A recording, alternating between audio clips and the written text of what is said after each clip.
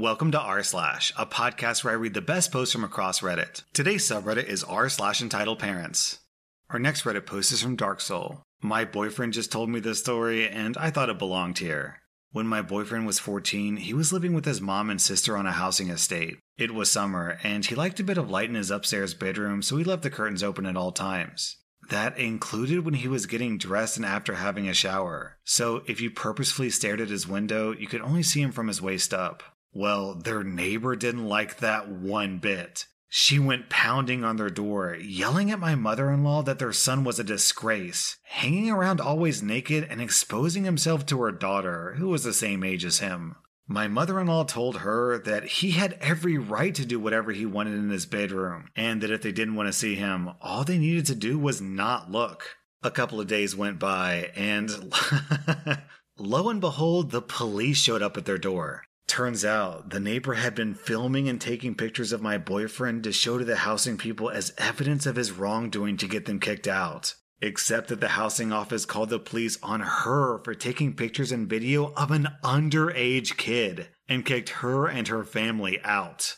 So, this lady walked into her landlord's office, showed them video of an underage naked kid, and was like, "Look at these highly illegal activities. Isn't this just disgusting?" I've read stories about some really dumb people on Reddit before, but I think this one takes the cake. Our next Reddit post is from Terrific Moose. In healthcare, one of the most difficult things to deal with are the family members of patients. They're understandably angry, upset, grieving, devastated, and often feel helpless. Most of the time I try to understand this and not get too annoyed when family causes problems. But these parents were on another level. One of my patients was an 18-year-old woman who had a pelvic infection. She got very sick and required a moderate stay in the hospital. She was a dream patient, open, honest, and generally a lovely person. Her parents were none of these things. Every single day they would come in and start demanding this, that, or the other thing from the nurses on the wards. They wanted an extra bed in the room so the mother could stay overnight. Honestly, in the times of this virus, you're lucky you're even allowed to visit, and many places it's no visitors allowed. So you can't stay overnight. They were rude to the student nurse who was doing the daughter's OBS to the point that the charge nurse moved the student nurse to a different set of patients to get her away from them. But when the doctors were around, they were the sweetest people you ever met, right up until we were out of sight or we said no to one of their requests. They were disruptive, loud, and just generally obnoxious people. Thankfully, their daughter was aware of their sucky behavior and had informed us that she didn't want them to be told anything about her condition unless she approved it. She's a legal adult, so she's entitled to her privacy. This wasn't a huge issue to begin with, as she shared most of the details with them. But when her mother Googled pelvic infections and discovered that sometimes they can be caused by sexually transmitted infections, dramatic music intensifies. As far as she was concerned, we had screwed up and gotten the diagnosis wrong, because there was no way that there was even a possibility that her angel had even thought about passionately hugging with a boy. They demanded to see her daughter's medical records so they could prove that we were lying about the infection. Politely telling them to screw off was the highlight of my week. Unfortunately, that wasn't the end of it. They came in the next day with legal papers trying to demand we hand over the medical records. It turns out they lied to the lawyer because the papers were for a minor still under guardianship of the parents, not a grown woman. They then threatened to sue each of us individually. This isn't America, you can't just sue doctors randomly.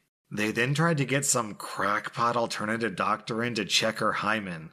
Thankfully, the daughter screamed bloody murder when the guy tried to examine her, which resulted in me getting to watch security escort and trespass a lot of them off the premises. I honestly hope she presses charges for that. So, these parents hired some guy to check her hymen? What, did they get this guy off of Craigslist? Yeah, so, I'm the professional vagina inspector. I'm here for your routine inspection, so spread your legs. Thanks, that'll be $1,000, please. Our next Reddit post is from Lucky Farms Living. A few years ago I was living in Vegas, and an entitled mother literally wheeled me away from my family. I have a number of health issues, and after a few botched surgeries and neurological damage, I was bedridden. I never left my house or bed except for doctor's appointments. I hadn't been outside at all for over 2.5 years. I'd worked really hard on my daily physical therapy and my balance had greatly improved. My family came out for a visit and I was so excited to surprise them with my improvements. I could stand and walk, and I was actually wearing pants.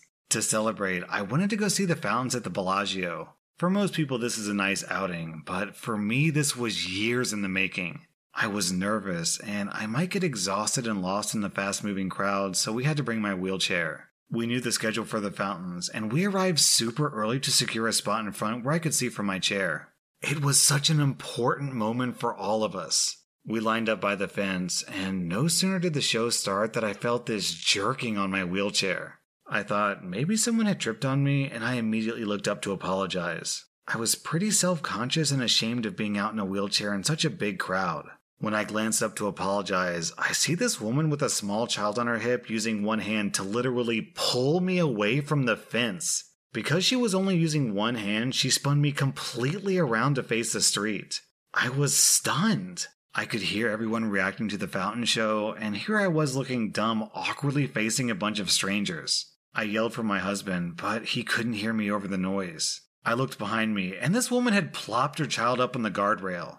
She never made eye contact with me, never said one word to me, and had treated me like a piece of luggage. I tried to stand up, but the people around me had crowded me so much that I didn't have room to push my chair back enough. I desperately looked around at the strangers in front of me, hoping someone had seen what had happened and would help. It then dawned on me that this was a huge family and friend group. They all began nudging me aside further and further away from my family. It all happened so fast. I found myself pushed to the walking area where people who weren't stopping to watch the fountain show were quickly trying to walk past.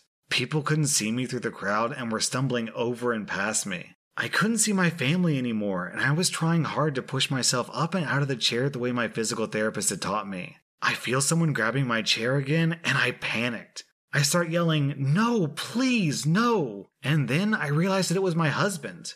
He had glanced to check on me to take a picture of me being out for the first time, and I was gone. He had to fight his way through the crowd, the same family group, to find me. I burst into tears.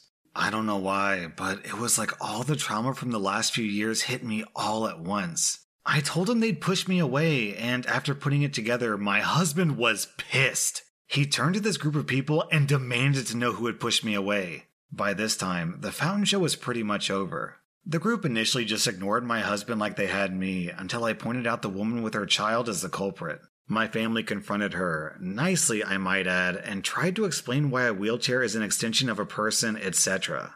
At first, she pretended like she didn't speak English. But I'd heard them talking amongst themselves in English when they pushed me into a walking area, and I told my husband as much.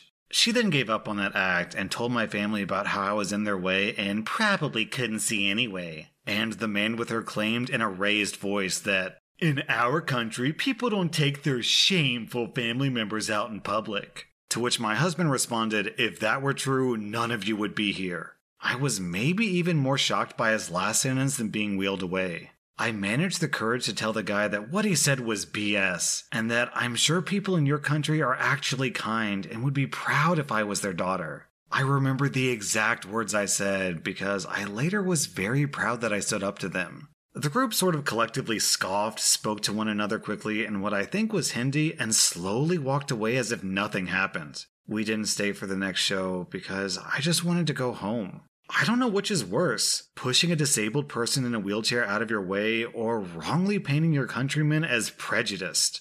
OP, what you ought to do is install those spinning blades on your wheels, kind of like they have in Mad Max, so the next time this happens, you can just mow them down. Our next Reddit post is from Serene Chaos. Recently, my sister and her husband came to really like Baby Yoda from The Mandalorian. I crochet and I made them a Baby Yoda, something my 4-year-old niece liked as well. I ended up making another Baby Yoda in purple, my niece's favorite color, specifically for her. Yesterday I was babysitting my niece and we went to Walmart to pick up some snacks and ingredients for dinner. My niece insisted on bringing her Baby Yoda with us. It happened fast while I was picking through bags of spinach. My niece, who was in the shopping cart, began screaming and crying. Despite not having any children yet, I'm more than a little of a mama bear and instantly abandoned the spinach to check on her. My niece was halfway off the card, still screaming, pointing at a woman who was walking away with a very familiar purple Baby Yoda in her cart, heading towards the registers. I picked up my niece and stormed after this woman, abandoning my shopping cart as she turned into a register. She had put her things on the checkout conveyor belt when I got there with most of her things already scanned, and she was trying to discuss prices for the Baby Yoda. "It's not in the best shape and the price indicated was $12.99. Could you give me a discount?" I marched over, my sobbing niece in arm, and snatched the Baby Yoda from the surprised clerk who was checking for a tag. The entitled woman screeched as she grabbed at the toy as well. "How dare you! I'm buying this for my daughter. She loves purple, and those other ones are all green." "This belongs to my niece. I made it for her," I snarled. "Liar, you're just angry I got to it first." A manager must have been attracted by our shouting because he approached with a less than pleased look on his face. "Is something wrong here?" The entitled woman pointed at me with her free hand. "This woman is trying to take this doll I'm trying to buy for my daughter." I was still trying to keep a grip on the Baby Yoda. "I told you I made this. I doubt the Yodas sold here are made from yarn." The manager called security after a moment of trying to mediate, and I was forced to let go of the Yoda to talk to the guard. Luckily, I like to take pictures of my products when I finish them, so it only took a moment for me to pull out my phone and bring up a picture of the Baby Yoda when I'd finished it. We both turned back to the cash register, and my niece began to cry again when we saw the woman was gone, and the manager approached us with a hard look. I realize that those toys are very popular, but you shouldn't try to steal one of a specific color from someone. I held up my phone with the picture displayed, and saw the man's face drain of color when he saw the toy in an environment that was very much not the store, but the damage was already done. He had sold my niece's toy to the entitled woman and she'd left. Needless to say, I'm never going back to that Walmart, and my niece is still upset about her purple Baby Yoda being stolen. I'm making another one for her currently, one that'll have her name stitched to the back so this will never happen again. That was very un-Jedi-like of that Karen. Only a Sith would steal from a child. Our next Reddit post is from Madarin. My niece had to move back in with her mother after the lockdown started. She lost her job, and all her classes were online. Her lease was month to month, so she didn't have to worry about breaking her lease. Recently, the schools reopened, and she started attending classes again. The problem is that her apartment, which was walking distance from the university, has now been rented out. Parking in the area sucks, and it's an hour one way from her mother's house on public transit. I'll also mention that my niece is incredibly spoiled, and is taking classes for a degree with no practical benefits. By this, I mean that they will in no way help her with a career path, nor are they necessary courses for further education. I got a call from my sister asking if my niece could live with me because I live alone in a 2-bedroom house and I'm a 15-minute bus trip from her university. I said no for several reasons. 1, I work nights and need to sleep during the day. My niece is a very loud young woman and doesn't understand the concept of an indoor voice. Last time she stayed in the same home as me, I was sleep deprived because of her practically yelling on her phone, and it affected how I did my job, resulting in a write-up. 2. My niece is also a very messy person. I helped her the last time she moved, and the memory makes me shudder. Some of the unwashed dishes in the sink were tossed because they were beyond cleaning. She tried to just sit on random stuff and text her friends and scroll TikTok. I had to take her phone and lock it in the glove box of the U-Haul we rented to get her butt moving to help. My sister still calls me a B-word for doing this. 3. While I may have a 2-bedroom home, the second room is my office/workroom. I've been in the process of making wire wrap necklaces to sell online for extra income, and I need the area as a workspace. It's also my library, for lack of a better word. I keep my book collection in there, and a comfy old recliner for reading in. 4. My niece is allergic to cats, and I have 3. My sister seems to think that I can keep them all either in my bedroom or locked up in the basement for the school year. F that.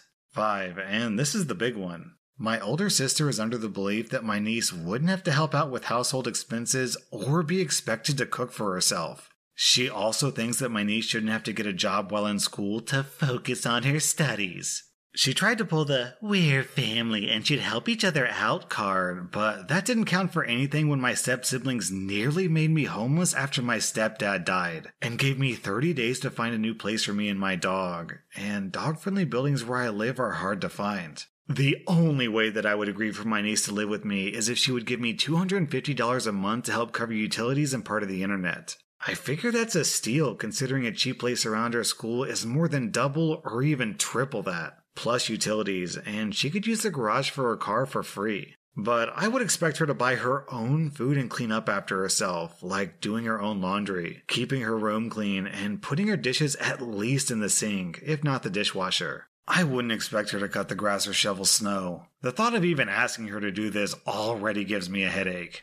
Now I'm getting texts from both of my sisters telling me that I'm a horrible person and should open my home to this. That it's unreasonable to expect a 19-year-old to spend 2 hours on the bus every day and yada yada. Part of me feels guilty because I could move my office and workspace down to the basement, which can't be a living space due to the lack of windows, but I can't afford the expense of a second person in my home without them chipping in for bills. Nor will I lock my cats away in their own home. OP, I don't understand why your sisters are having a problem with your offer. $250 rent, only one roommate, and that roommate does all the yard work for me? Man, when I was going to college, I would have taken that in a heartbeat. That was r/Entitledparents, and if you like this content, then check out my Patreon where I publish extra podcast episodes. Also, be sure to follow my podcast because I put out new Reddit podcast episodes every single day.